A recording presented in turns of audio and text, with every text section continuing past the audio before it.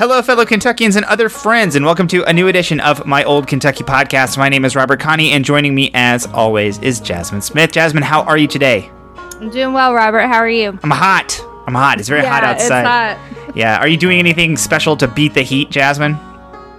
Yeah, I bought a pool membership this week. Nice. All right. Excellent. Yeah.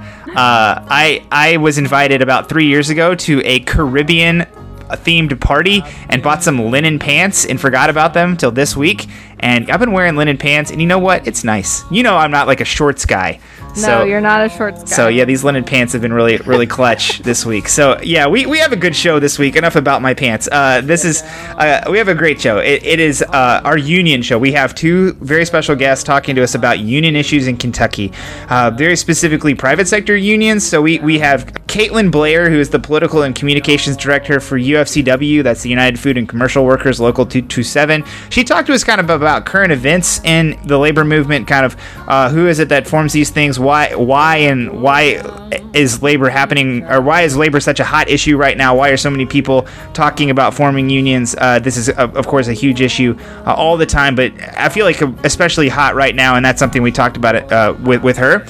And then we also had Jay Dennis, who is a business agent for Teamsters Local 89, and he talked to us a little bit more specifically about a few union actions that are going on here in Kentucky, very specifically about one at a company in southern Indiana, right across the bridge from Louisville and New Albany, that is on strike right now. So he talked to us a little bit about that, and you know, both of these were very good interviews. Jasmine, this is your idea, and I thought it was a great one, so I'm glad that you put it together. How did you think the interviews went? Yeah, I thought it went really great, and it was actually not my idea. It was Bill Miller of the Teamsters Local 89's idea. I'll give him a shout out because I know he's going to listen.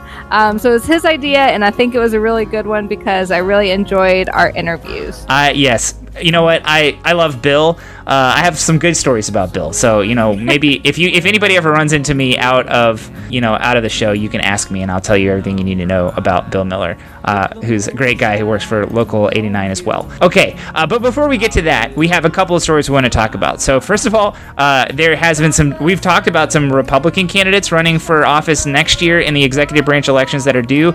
We have our first rumored Democratic candidate who is not Andy Beshear. So we're going to get into that very briefly, and then also Jasmine has a couple of policing stories that we wanted to catch up on, a couple of things that we've been tracking. Hopefully we move through these pretty quickly so that we can get to our interviews. So without any further ado, let's talk about Rocky Adkins. Okay, Jasmine, so Jack Brammer, who is ostensibly retired, they had like a whole thing for him leaving the Herald Leader after a career's worth of really great journalistic work. He's still scooping people, man. He's out here. He's still working. Yeah, he wrote this article for the Northern Kentucky Tribune a few days ago saying that Rocky Adkins is considering running for Secretary of Agriculture. So, there was an interview on the record with Rocky that Jack Brammer had, and, there were a lot of denials that always happen at this stage of the race, but Adkins did admit that he was, quote, keeping options open and not ruling anything out, unquote.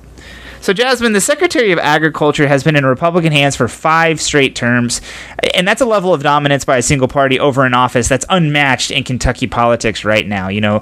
Every single office has gone back and forth between Democrats and Republicans, but the Secretary of Agriculture is very solidly in the hands of the Republican Party. And not just that, the Secretary of Agriculture has kind of been the place for Republican rising stars to start their careers. So Ryan Quarles is, of course, now running for governor. Before him was James Comer, who ran for governor and almost won, and also is now in Congress. He's the congressperson for the 1st District. And then before him, Richie Farmer, who was the party's candidate for lieutenant governor in 2011. And a lot of people thought that he was going to have a long and storied political career in front of him, but then he ran into some legal trouble. So, it has been not just a strongly Republican office, but an office that has bred a lot of important Republicans that have come out of it. Rocky Adkins has been seen as a potential candidate for several offices since he lost that gubernatorial primary back in 2019. But a lot of the offices he's been rumored to be considering would have taken him to Washington. I think a lot of people said maybe he should run for the 5th District Congress seat against, the long-term congressperson from there. A lot of people said he should run for Senate this time. But he passed on both of those. But, of course, both of those would have taken him to Washington. He currently, though, works in Frankfort. So if he ran for this, it wouldn't even require a significant move. Obviously he makes his home in Moorhead or close there in Elliott County. And I think he spends most of his time in Frankfort these days because he has a full-time job that's there. Andy Beshear is gearing up for the 2023 election. There's no doubt about it. He's been raising a bunch of money. He's been, laying the groundwork for what that election is going to look like. And one of the big questions that I've kind of have is like, how much influence is he going to exert on recruiting candidates for the down ballot executive branch races? Is he going to recruit somebody to run for auditor? Is he going to pick somebody special that he thinks would fit well in the race for treasurer? That kind of stuff. And Adkins is one of Governor Beshear's closest advisors. That has something that we've heard throughout Governor Beshear's first term in office. People talked about how key Rocky Adkins has been in working with the legislature, and this kind of provides some evidence that maybe Andy Beshear is potentially getting some good folks that he thinks are good candidates running for some of these offices. I have no evidence to suggest that there's been conversations about that, but it does look like that to me. So Jasmine, I want to know from you, do you think Rocky is a good fit for Secretary of Agriculture? Does he stand a chance to win if he gets into the race, and does he help Andy Beshear in Eastern Kentucky, where he has a lot of appeal, or does Andy help him? Does Andy Beshear's popularity help him and his chances to become the Secretary of Agriculture? I do think he would be a good fit for the office. I mean, he knows state government in and out. He was in the legislature for so long, and then now he's been part of the executive branch and really understands how it works. And so I do think he's a good fit. And I think that having Rocky Adkins on the ballot really helps Andy Beshear in Eastern Kentucky. I mean, Rocky Adkins was very popular in his district, but I think he was popular all across Eastern Kentucky. I mean, people really see him as like one of them. And so I think that it would be very helpful for Andy Beshear to have him on the ballot. But I don't know if he were to run, I'm not sure if he would win. I know that he would have support in Eastern Kentucky and in Louisville and Lexington, but that office has been Republican for so long. I don't know how he would fare in the western part of the state. And so I'm not sure if he has a chance to win, but I do think he could be helpful to Andy Beshear. What do you think, Robert? Yeah, I think that's really astute, Jasmine. I agree with almost all of that. I think I agree. I think he's a good fit for Secretary of Agriculture for the reasons you mentioned. I think most of the time the Secretary of Agriculture kind of comes from Western Kentucky, and in the Republican primaries we've kind of seen that is kind of the case. Jamie Comer, hailing from Western Kentucky. Ryan Quarles is kind of from Central Kentucky. Mm-hmm. But historically, Richard Heath, who is a candidate this year on the Republican side, he's coming from Western Kentucky. That's the side of the state that has, I would say probably larger agricultural interests. But Eastern Kentucky's the role of agriculture in Eastern Kentucky is really increasing, and that's something that Rocky Adkins even mentioned in the article. So I think that does make him a good fit. That his region is starting to depend more and more on agriculture, and he understands how the government works.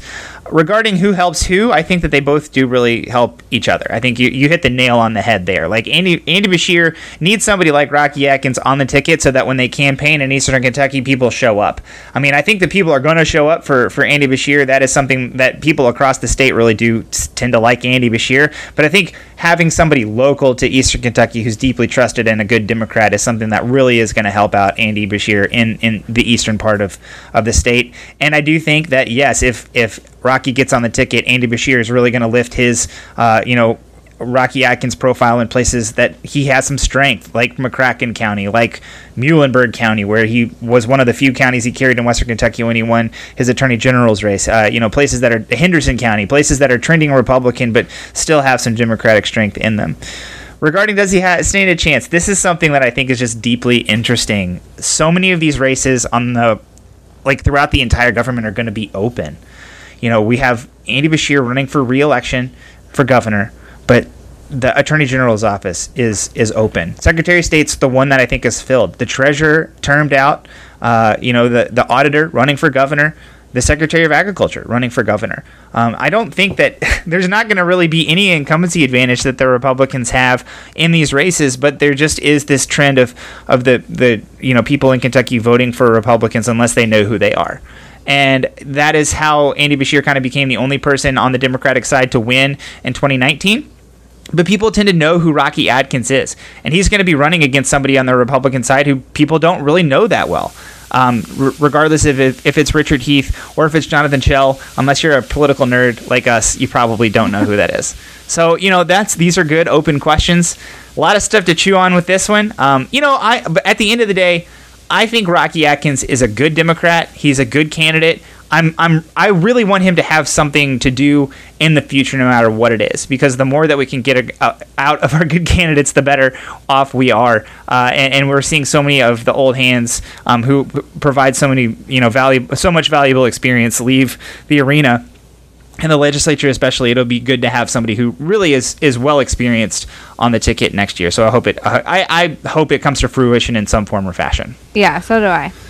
All right, well, that's enough about Rocky Atkins. Jasmine, tell us about some of these policing stories that you've been tracking. All right, so there's two stories that we wanted to catch up on a little bit today. So one of them is regarding the internal investigation surrounding the killing of David McAtee. David McAtee was shot by law enforcement at his barbecue place in the West End on June 1st, 2020.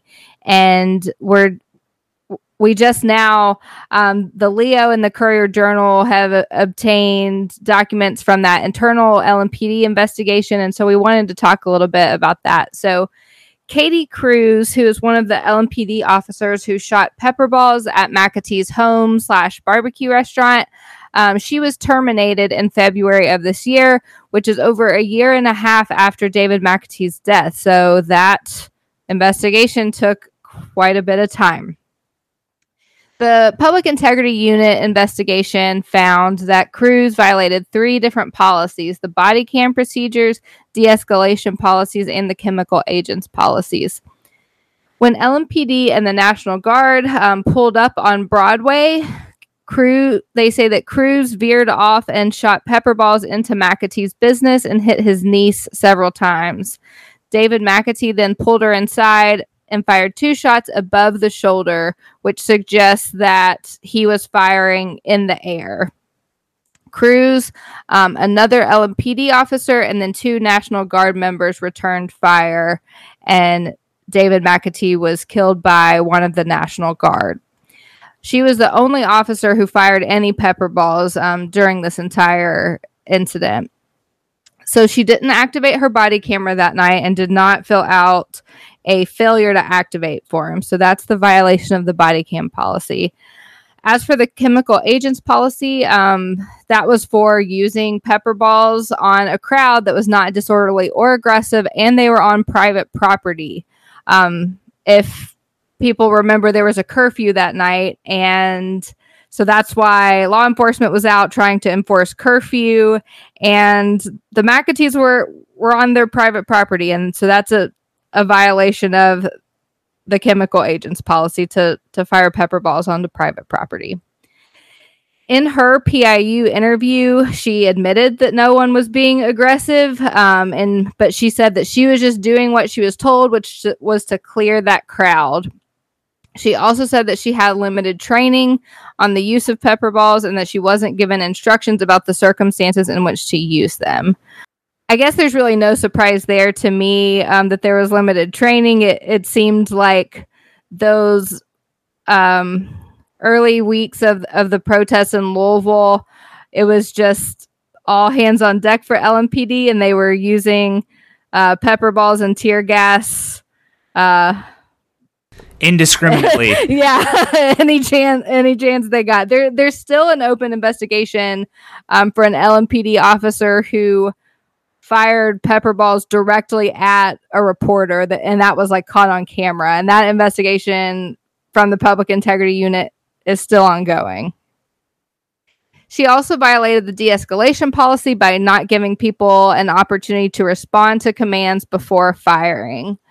The Commonwealth's Attorney's Office in Louisville cleared her and the other officer and the National Guard who fired shots at David McAtee, saying that they were justified in using force. She has been charged federally, though, not with murder or anything like that. She's just charged with using excessive force against David McAtee's niece, and that could carry a charge of up to 10 years.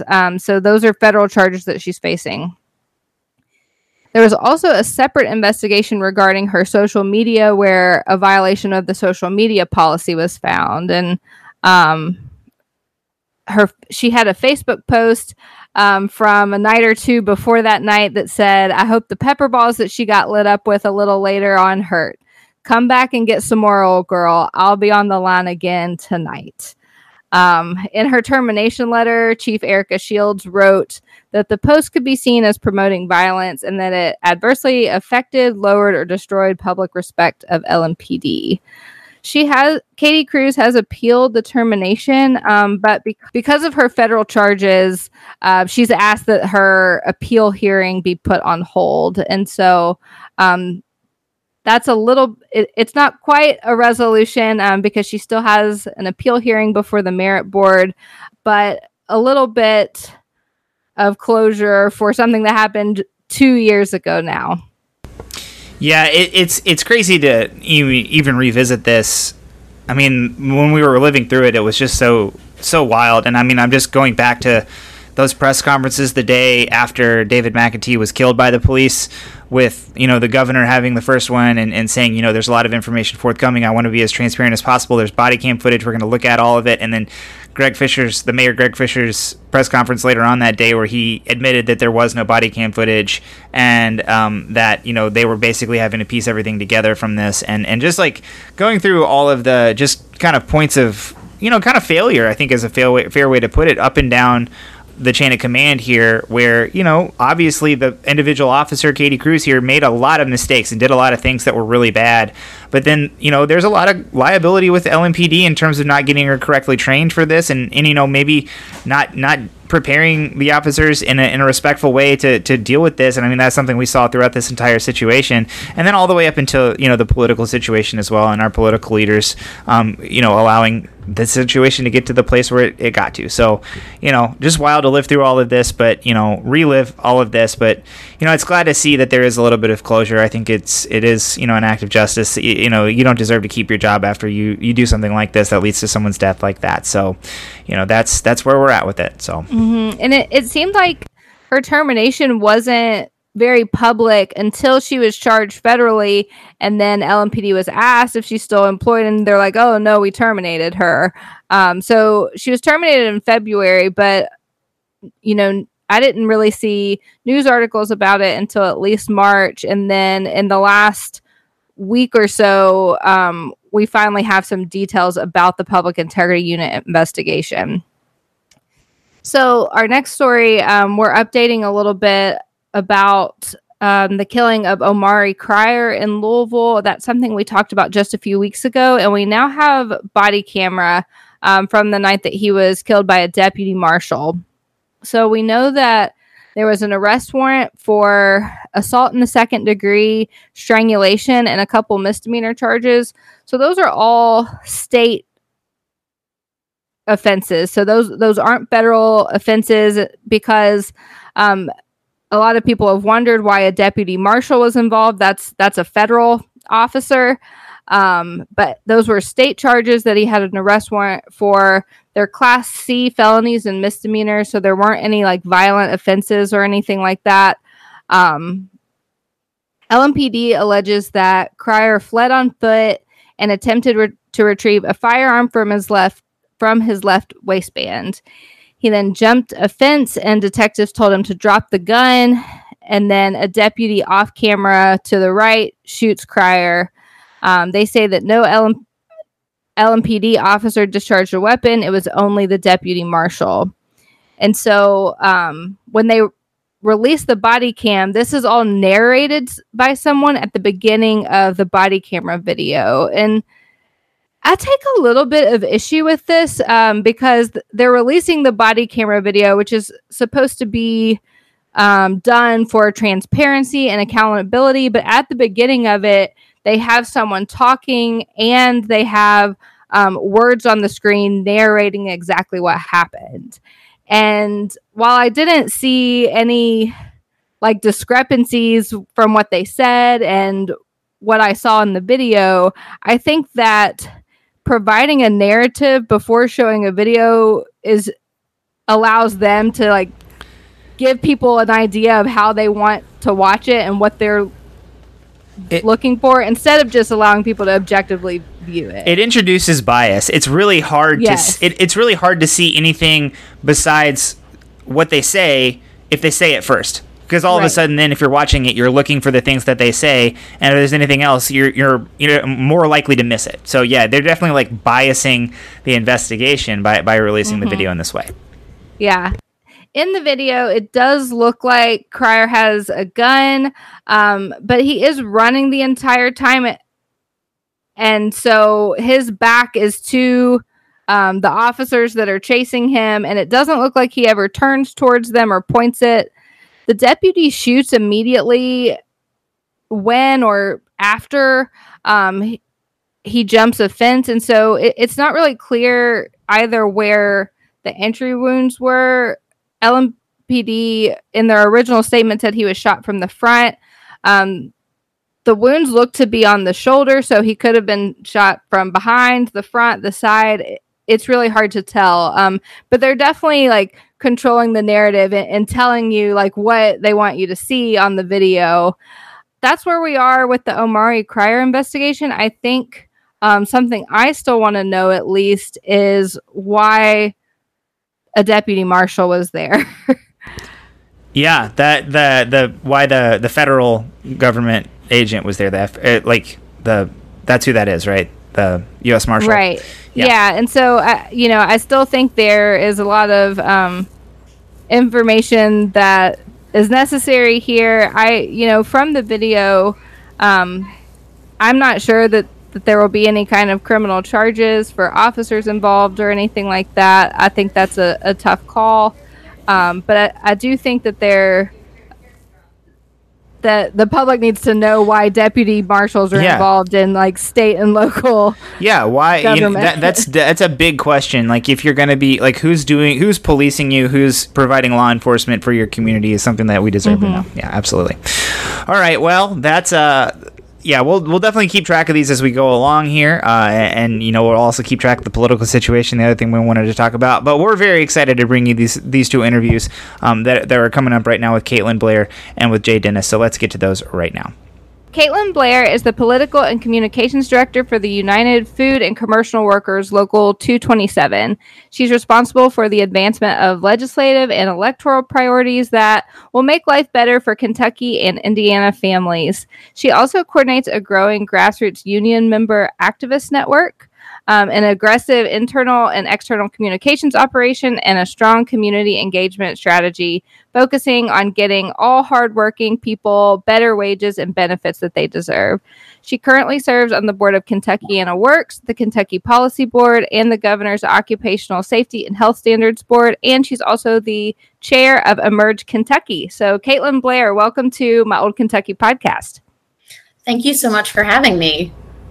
Yeah, we're very happy to have you. And we have a lot of questions for you about the history and kind of how labor issues work here in Kentucky. But kind of before we jump into those, with that great introduction, I do kind of want to know a little bit about you. Can you tell us, you work for UFCW and Local 227. Can you tell us a little bit about that union and what your role is within it and how you work, what your job is on a day-to-day basis? Sure. So I was hired by the United Food and Commercial Workers Local 227 in January of 2009. So I've seen a lot of changes in the labor movement, but also in my career, because unions are nonprofit organizations. So anyone who works for a small nonprofit can understand that when you see a need in a nonprofit, you fill that need, and that's how you grow in your career. So I was originally hired to do online organizing. And today I oversee the political department, the communications department, but also member services, in addition to working with my coworkers who provide direct representation to hardworking people every single day. We represent some really well-known companies in the Commonwealth, including Kroger and Meijer, JBS, but also Jim Beam and Wild Turkey and Glenmore Distillery, which is owned by Sazerac, and Carhartt also. We represent sewing facilities, and the only distribution center that Carhartt has in the world is here in Hanson, Kentucky. Wow, that's really cool. Yeah, and UFCW. Anybody that goes to a grocery store, you probably interact with UFCW on some level. So that's cool to know. All right. So labor movements have a long history in both urban and in rural Kentucky, and you've talked to us already. Mentioned some unions that you have here in Louisville, and then some you have outside of Louisville in more rural areas. So right now, Kentucky is definitely part, of the recent increase in labor union activity. So tell us a little bit about our current movement and how we ended up here. How did we get to this point? Well, there's a lot to unpack in that question. So I can talk a little bit about some of my observations as a young person who was hired in the labor movement when there weren't a whole lot of young people working for unions like me.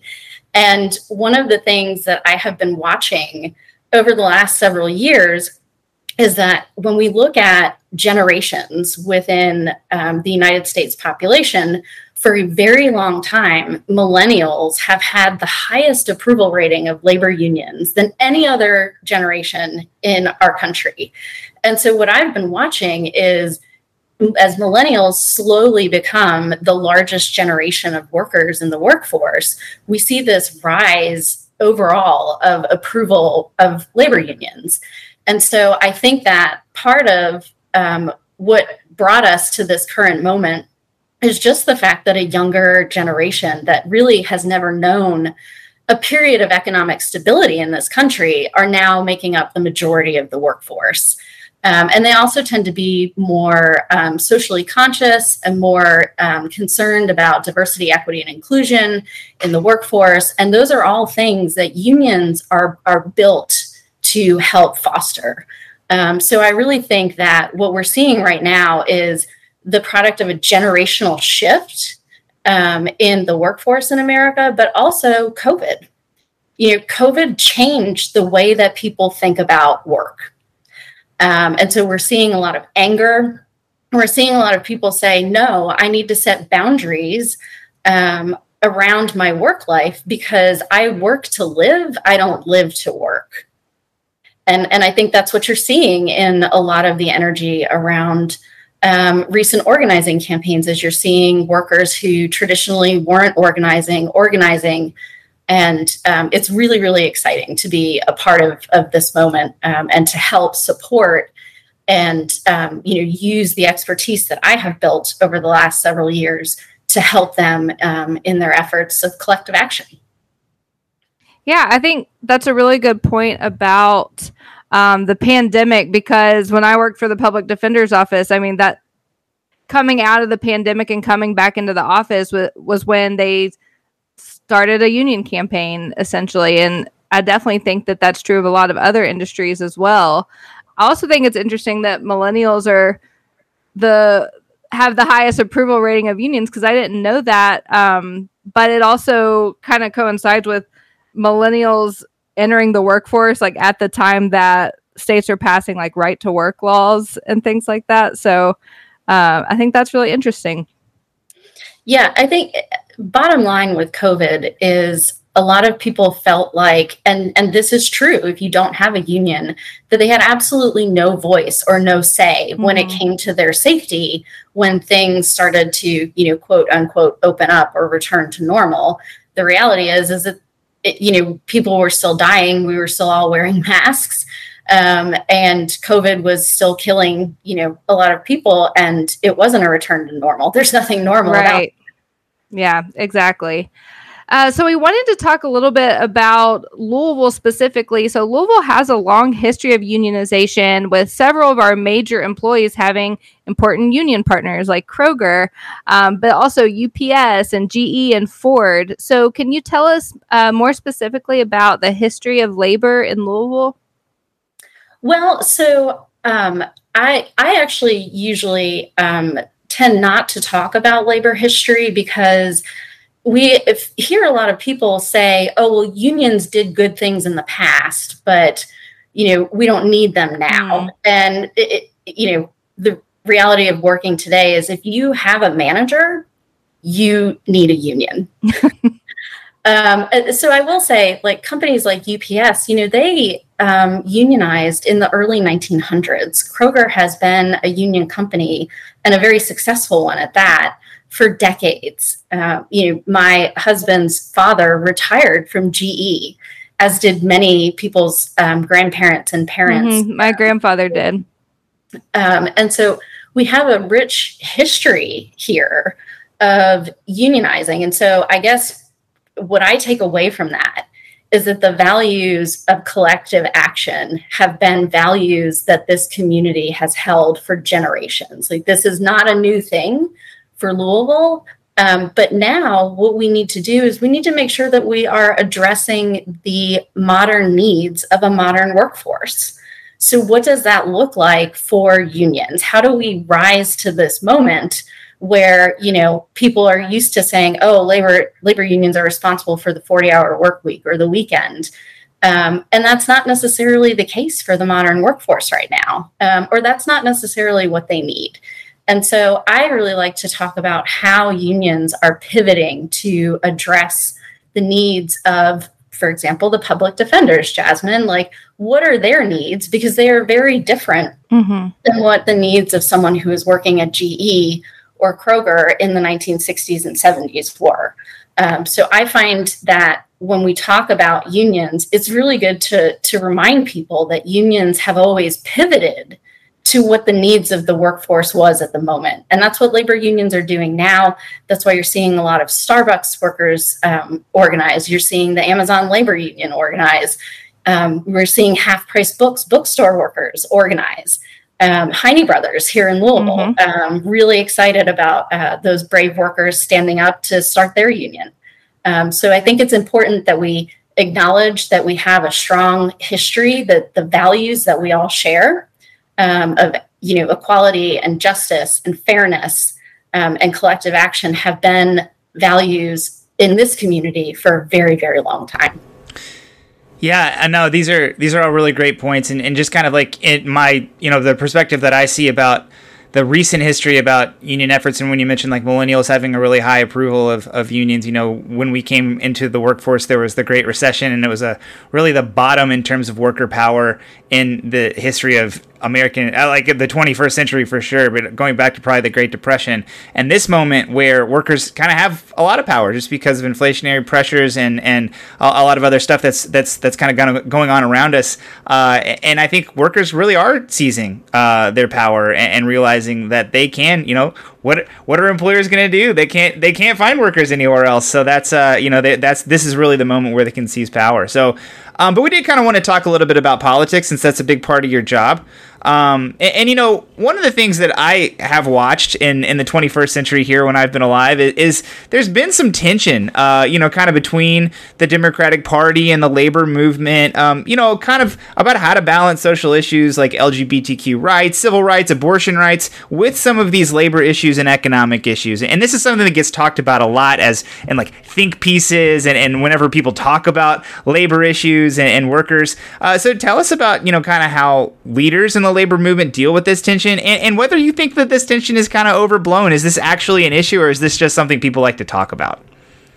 Well, so I do want to remind you that labor unions have been partners in civil rights and justice movements for generations, right? Like the March on Washington, where Dr. King gave his famous "I Have a Dream" speech, was the march for jobs and freedom. And one of the main organizers of that march was A. Philip Randolph, who was a very key labor figure in the AFL-CIO. It's a history that we're very proud of. That being said, I'm not going to pretend like labor unions have been perfect on these issues all of the time. We've certainly had our internal struggles with racism, sexism, xenophobia. But the reality is unions are democratic, small d, institutions at every level. Workers and their coworkers vote on their contracts. They vote on their leaders. And that is one of the reasons that we have been able to be on the right side of history for a lot of these things. I will say, as far as the Democratic Party goes and tension between those issues, is that the Democratic Party, while they are better on working people's issues than the Republican Party tends to be, they are not necessarily filling the needs that working people have in their everyday life. So it's not necessarily, I think that where we're talking about balance there is that there's been very little done to help working people by both parties. And you find a lot of Democrats think that they're entitled to labor union endorsements because they're a Democrat. But we can't persuade our members to vote for somebody when we don't have a record to show them, like, this is what this person is doing for you. We don't have the power to wave a magic wand and say, the 25,000 members of the UFCW 227 vote this way. We have to persuade our members just like every other group. And if we don't have anything to go to them and say, this is why, then that, creates tension. So I think that for a long time, labor issues, economic issues have been put on the back burner as Democrats become more dependent on business donors to fund their campaigns in the party. But I think that we're seeing a pendulum swing in the right direction here, in that we're talking more about how we connect with workers, with regular working people, in particular, rural white working class voters. And when we can talk about the issues that they're feeling when it comes to their bread and butter, then we can create a bridge for those workers to join the Democratic Party or to vote Democrat. And so I'm excited as those conversations move forward, but we have a lot of work to do. When you talk to people right now, the number one issue that they talk about, whether they're Democrat or Republican, is inflation, and how they're really struggling to make ends meet. And people just want to do well for themselves, do well for their families, contribute to the economy. And we don't talk about the fact that working people, regular working people, are the heroes of this economy. They're the engines of this economy, and it's their contributions that are going to make our economy grow. Yeah, absolutely. You mentioned endorsements a little bit there. And so I wanted to talk about, maybe I'm the only person interested in this because I'm an attorney, but I think it's important for everyone to know because everyone can vote in judicial elections. And in Louisville, at least, labor endorsements are highly sought after in judicial races. Those candidates are nonpartisan, and they also, can't really run on issues or policies because they're supposed to be independent and they have an ethics code to abide by. So how do unions go about endorsing in those races, and what do you think getting a union endorsement says about a judicial candidate? Well, so I can't speak for every union, but I can speak for my union. And, I often tell people that for regular working folks, the elected official that they are most likely to come into contact with is a judge. Mm-hmm. And so those positions are critically important. And it's really important that judicial candidates understand what it's like to punch a clock and maybe have to go to family court because you're getting a divorce or something else, or you're a victim of domestic violence. It's really important that judicial candidates understand the impact of the way that the system works or doesn't work, and what that means for people to be able to continue to be employed. So I look for, when I am talking to people running for judicial seats, I look for empathy and I look for curiosity, because I want them to be more curious about what it's like to be a worker that punches a clock at Kroger or at JBS, because most of them don't have that background, and that's okay. And that's where the curiosity part comes in, is I look for them to always want to be learning and understanding where the people are coming from that are appearing before them when they're on the bench, and what having to be in that courtroom does to their personal lives and their work lives. And I think that when a judicial candidate gets a union endorsement, what it says is that this person is going to consider you as a whole person. and that you have been vetted by a trusted source that is looking out for regular working people who are having to navigate a really difficult and complex and sometimes unfair system. So changing gears just a little bit, you mentioned, or I guess I mentioned before, kind of like some of the reasons why there has been a lot more news media coverage of union efforts or of labor issues. And, one of the things that we had heard over the past couple of years is like, well, a lot more people are talking about it, but we aren't seeing a rise in actual union membership. And I think that that's kind of starting to come around a little bit. And so, tell us what your perspective is as to why labor issues and efforts towards unionization are being felt more in the news media and starting to really show up in the numbers. What is it about 2022 that it's become a moment when workers are really finding ways to realize the true value of their labor? There are a couple of observations that I have about this. Several years ago, both the AFL-CIO and my union and other unions embarked on an effort to tell our story better.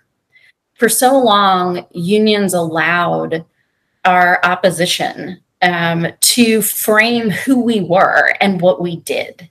And there was a concerted effort to do research and polling of regular working people, both union and non-union, to figure out, like, what is it that's missing about the incredible story of what unions have been able to do, what workers through their unions have been able to do to improve their lives. And so I think, going into COVID, we were starting to see like a little bit of momentum. Jasmine, I showed that video of Robert Reich that he made before COVID about why unions matter to you. If you have time, it's a 5-minute video. Mm-hmm. I really recommend it. But I think once COVID hit, and people were really starting to feel agitated, especially frontline essential workers, about their work situation because they were risking the lives of themselves and their families, we started to see more attention being paid to this. And I think we can really thank the amazing workers down in Bessemer, Alabama at Amazon for blowing the lid off of the really aggressive anti-union tactics that employers use to keep workers from organizing. That story captivated the country in a way that we hadn't seen in a really long time, because people just couldn't wrap their heads around that this company was able to change the timing of the stoplights in front of the plant so that an employee couldn't roll down their window and safely take a flyer from a union organizer, or that they were able to convince the post office to put a mailbox in front of the plant for a mail-in, ballot election. So I think that people were really shocked at this industry that calls themselves union avoidance. It's a $340 million industry. And that's just the stuff that gets reported to the IRS. So I think that people were shocked at what people go through to try to start a union at their workplace. And so it's become, in some ways, like a dramatic story to tell. We're seeing Starbucks right now fire union organizers across the country, mm-hmm. Just for supporting a union, and the uphill battle that those workers are facing against some of the most powerful corporations in the world. And it's inspiring to a lot of people, and we're seeing a lot of interest in union activity as a result. Yeah, so, we've mentioned Amazon and Starbucks, and you mentioned Heine Brothers as well. And some of these newer labor leaders emerging in this movement are younger and more diverse than the folks who have historically led the labor movement. So can you tell us a little bit about how these new folks are being integrated into the existing movement? I saw someone post on Twitter the other day, and they were up at a panel discussion where Chris Smalls from the Amazon Labor Union, David, who is an amazing organizer with Half Price Books in Minnesota, and some of the Bessemer, Alabama Amazon workers were on a panel, and this young person saw some older labor leaders in the audience, and they said, what do you think? That basically the question that you asked, Jasmine, and this person on Twitter said, this older white man choked up and said, I think we're going to be okay. And so we are open arms, embracing the energy that this new generation of workers is bringing to our movement. And at the same time, just last week, Liz Shuler was the first woman ever elected to be the president of the AFL-CIO nationally. When she became Secretary Treasurer, made it a central focus of hers to support and uplift young workers in their efforts to be more involved in their union. And so I'm really excited because, in 2009, when I first started, there weren't a whole lot of people that looked like me. And now I'm seeing a lot more people who look like me, and more diversity. And I think even in 2009, our leaders were saying our leadership has to look like our membership. And that is the result of a really intentional effort to bring more diverse representation to leadership roles within the UFCW, within the AFL-CIO. And I think it just really means great things for our future. It's so exciting because we're reflecting what our members look like and what they think. And that's only going to make us stronger as a movement going forward. Yeah, that's really encouraging to hear. And I want to thank you for coming on, because as a millennial who has always supported unions but has only really become engaged in learning about organized labor in the last couple of years, I've really learned a lot, and hopefully our listeners will too. Thank you so much for having me. I really enjoyed this conversation. Yeah, absolutely. Thank you so much for being with us. And best of luck with everything you're doing right now. Thanks, Robert. Thanks, Jasmine. Jay Dennis is a business agent for Teamsters Local 89. And so earlier in the show today, we talked a little bit about the history of labor in Kentucky, but we wanted to have Jay on to talk a little bit more specifically about current labor actions going on right now. So Jay Dennis, welcome to My Old Kentucky podcast. Thank you. Thank you for having me.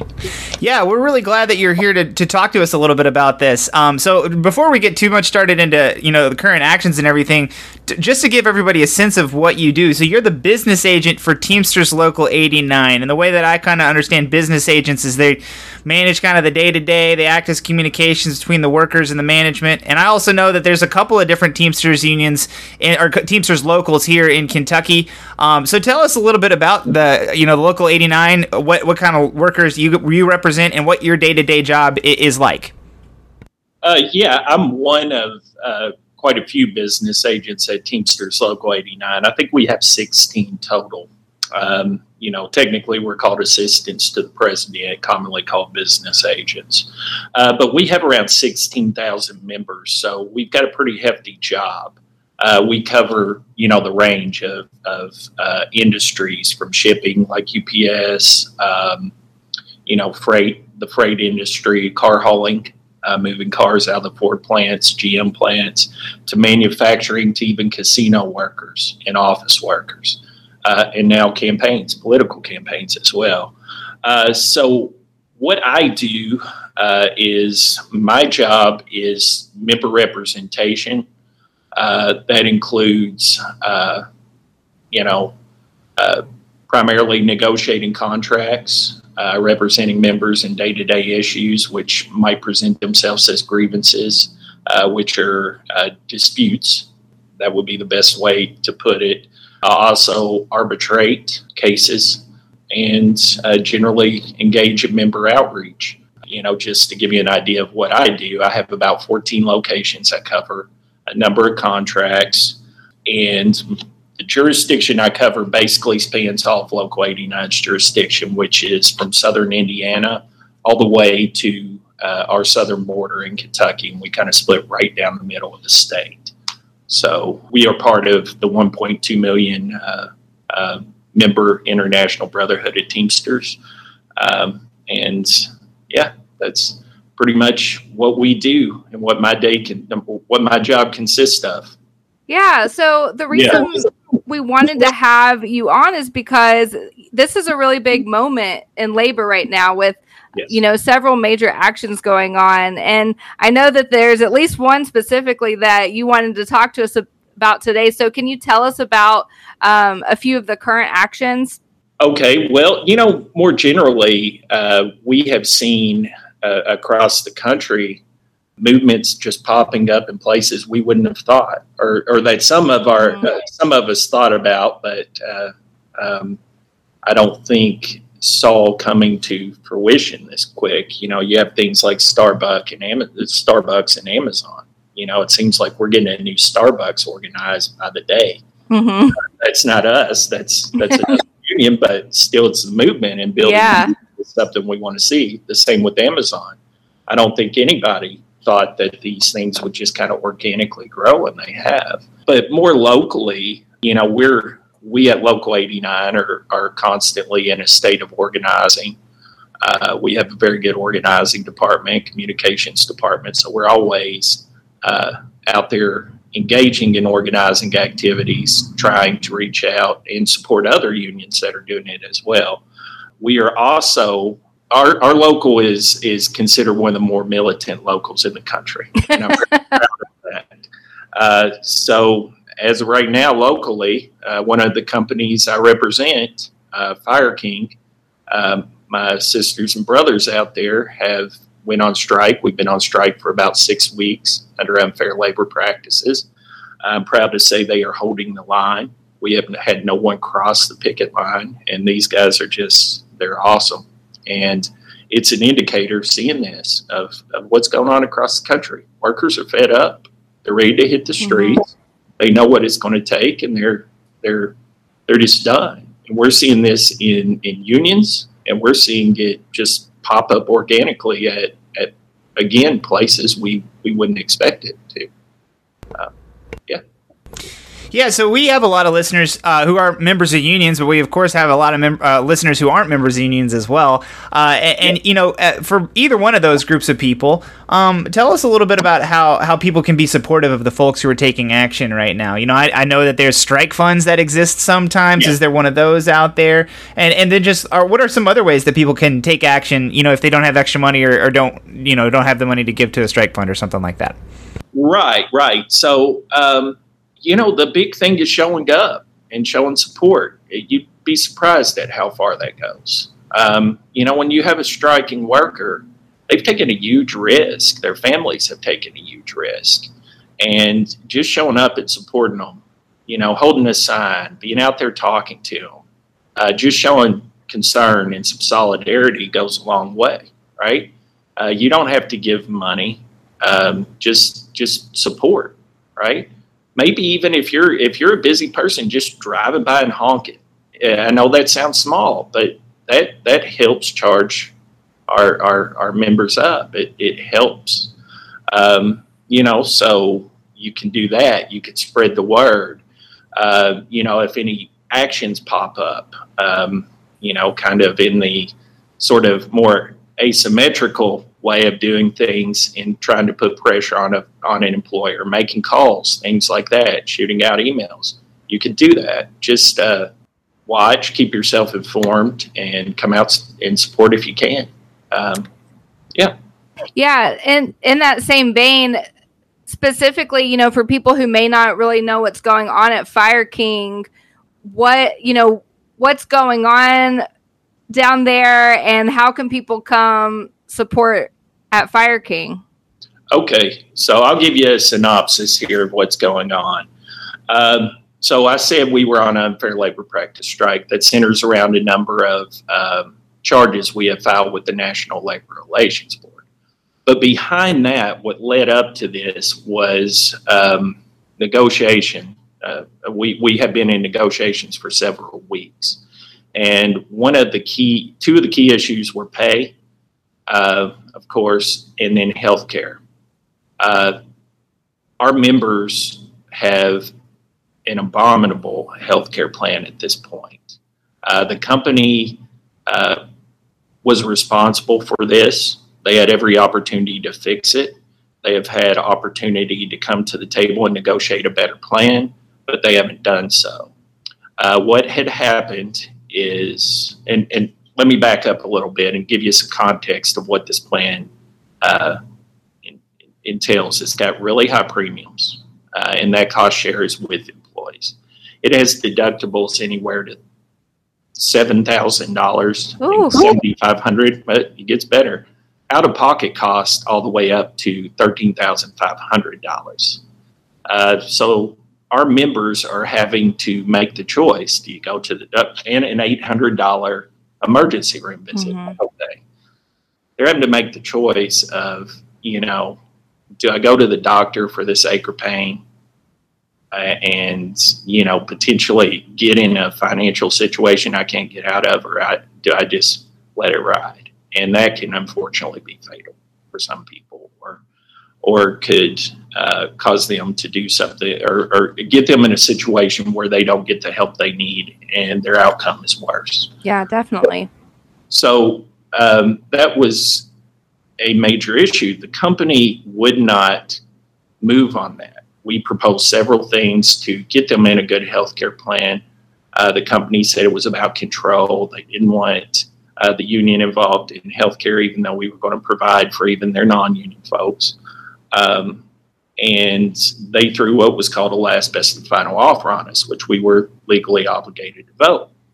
Our members rejected it unanimously, which with a group that size is pretty awesome. It's very rare to see that. Despite knowing what the ramifications of that might be, that they might have to go out on the street, hit the streets, they did so because they're fed up. And I think we see that with a lot of workers these days. People are fed up. They're not going to be subjected to less than their worth, right? So we've been on the picket line for 6 weeks now. Again, we are holding strong. It's been a hot week too.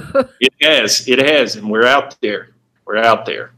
And I will say, my members, the company has pulled out all the stops to try to break solidarity and to get people back inside, including cutting off their insurance prematurely, even though they had paid for it in advance. But it didn't work. It just strengthened their resolve to make this happen. And I'm very proud of them for that. I'm proud to call them sisters and brothers. So yeah, I think that's a lot of really good context, so that people who aren't in a union kind of know what this looks like, and hopefully some of our Louisville listeners, I know we have some Southern Indiana listeners too. Hopefully they can come by and show their support. Absolutely. We wanted to talk a little bit more generally, too. So, there's been a lot of news about labor recently and several new unions popping up. You mentioned that earlier in the interview. So as somebody who's been working on labor issues for a while, does it feel like this movement is different? And how is it different from the past? Oh, yeah. That's probably a much longer conversation than we have in this podcast, but I'll try to sum it up. It just seems to me to be a little more organic, and that's a good thing. It seems to involve workers who traditionally haven't been active in the labor movement. Who would have thought a decade ago, Starbucks would be organizing to the level it has. Yeah. And I think this is just an indicator that, especially people in the service industry are fed up. And I think what we're seeing now is more reminiscent of what we saw in the first half of the 20th century, right? And I'm gonna critique my movement here a little bit in saying there was a period of complacency, in inactivity and lack of engagement of younger workers and workers that weren't in your traditional, industries. And I see now that we have this whole new movement popping up, and it's not a top-down movement. It's an energized movement. It's a more militant movement, and I think that's just one of the many ways that this, what I would call this new movement, is going. Yeah. I think that really leads me into my next question. You talked about how there are a lot of like young or new workers who are working towards unionization. Have there been any obstacles integrating some of the more long-term union leaders with new organizers? Yeah, there has. It's kind of odd. I was one of the young guys for a while now, really becoming a tribal elder, so to speak. I don't want to take away from the folks that came before me's contributions, and that's not what I'm trying to do here. But I think some of the older generation not engaging younger workers has been a fool's game. And I think those decades where we didn't do that led to the decline in our numbers. I think anyone that doesn't see, just doesn't try to help nurture that energy we see and that talent we see is doing it, is doing a disservice to the movement. Okay. I like to think that kind of my peer group and, I'll brag on my leadership here at Local 89. They have the same, they may be older than me, I guess, but, they do share that vision that we need to make sure that not only is this labor movement around what we're around, but it's around for future generations, because exploitation of workers is not going away anytime soon. Mm-hmm. And there always needs to be some force there to push back against that. Absolutely. No, that's a really great point. And kind of the last question that we have, there's a lot of workers. You mentioned the organic growth in this movement in recent days, and there's a lot of people who are probably listening who, are thinking about organizing, for a union or considering, whether or not that's worth it for them. The labor laws in this country and in the state are complicated. There's a lot of rules about how things work, and a lot of people don't know what they don't know sometimes. So if there's somebody listening who's thinking about that, do you have any advice for those folks who are early in the process about what they should be doing, how they should be operating, or what are some things that you would encourage them to think about as they're considering whether or not being a part of a union or organizing a union is right for them? Okay, so that again is a larger question, and I'm a business agent. I almost wish one of the organizers was sitting here with me. They could probably speak on it a little bit better. But my advice would be, start talking to each other, start having job action, start studying and seeing, what your rights are. Then what I would do is, start talking to your fellow employees, the ones you trust, and look at what your next step is. Okay.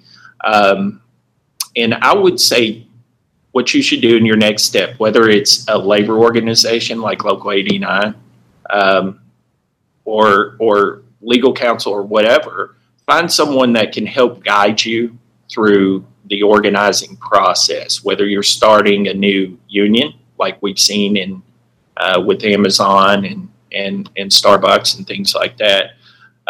But find somebody that can help kind of guide you through that process, because the process leans heavily toward the employer, and you need somebody that can help you navigate all the rules and laws around this, and ultimately how to navigate a union busting campaign, which is a whole critter in itself. Then you want to establish that, and I think you also should look at what union fits you best. What reset they have, and go from there. I'm going to give a shameless plug, but Local 89 has a tremendous organizing department, so feel free to call us anytime. But, you may be in an industry where someone else, fits much better, and that's something you want to do. You may want to start up your own organization, but you do need someone to help you kind of navigate that. Yeah, I think what you said about just starting to talk to people, as someone who has been part of a unionization effort, that's really how it starts. I mean, just talking to your fellow coworkers about what's going on in your workplace. So I think that's some really good advice. And thank you so much for coming on. And I hope that everyone goes out and supports Fire King and supports what you all are doing out there. Absolutely. And we hope to see you out there. Yeah. All right. Well, thank you very much for joining us. We really do appreciate it. Thank you. Good talking to y'all. Jasmine, how can people get a hold of us? They can find us on Twitter and Instagram at MyOldKYPod. They can like our Facebook page and listen to our podcast on the podcast app of their choice. We also have a newsletter that contains our show notes that comes out on Fridays. You can subscribe to it at tinyletter.com/myoldkentuckynewsletter.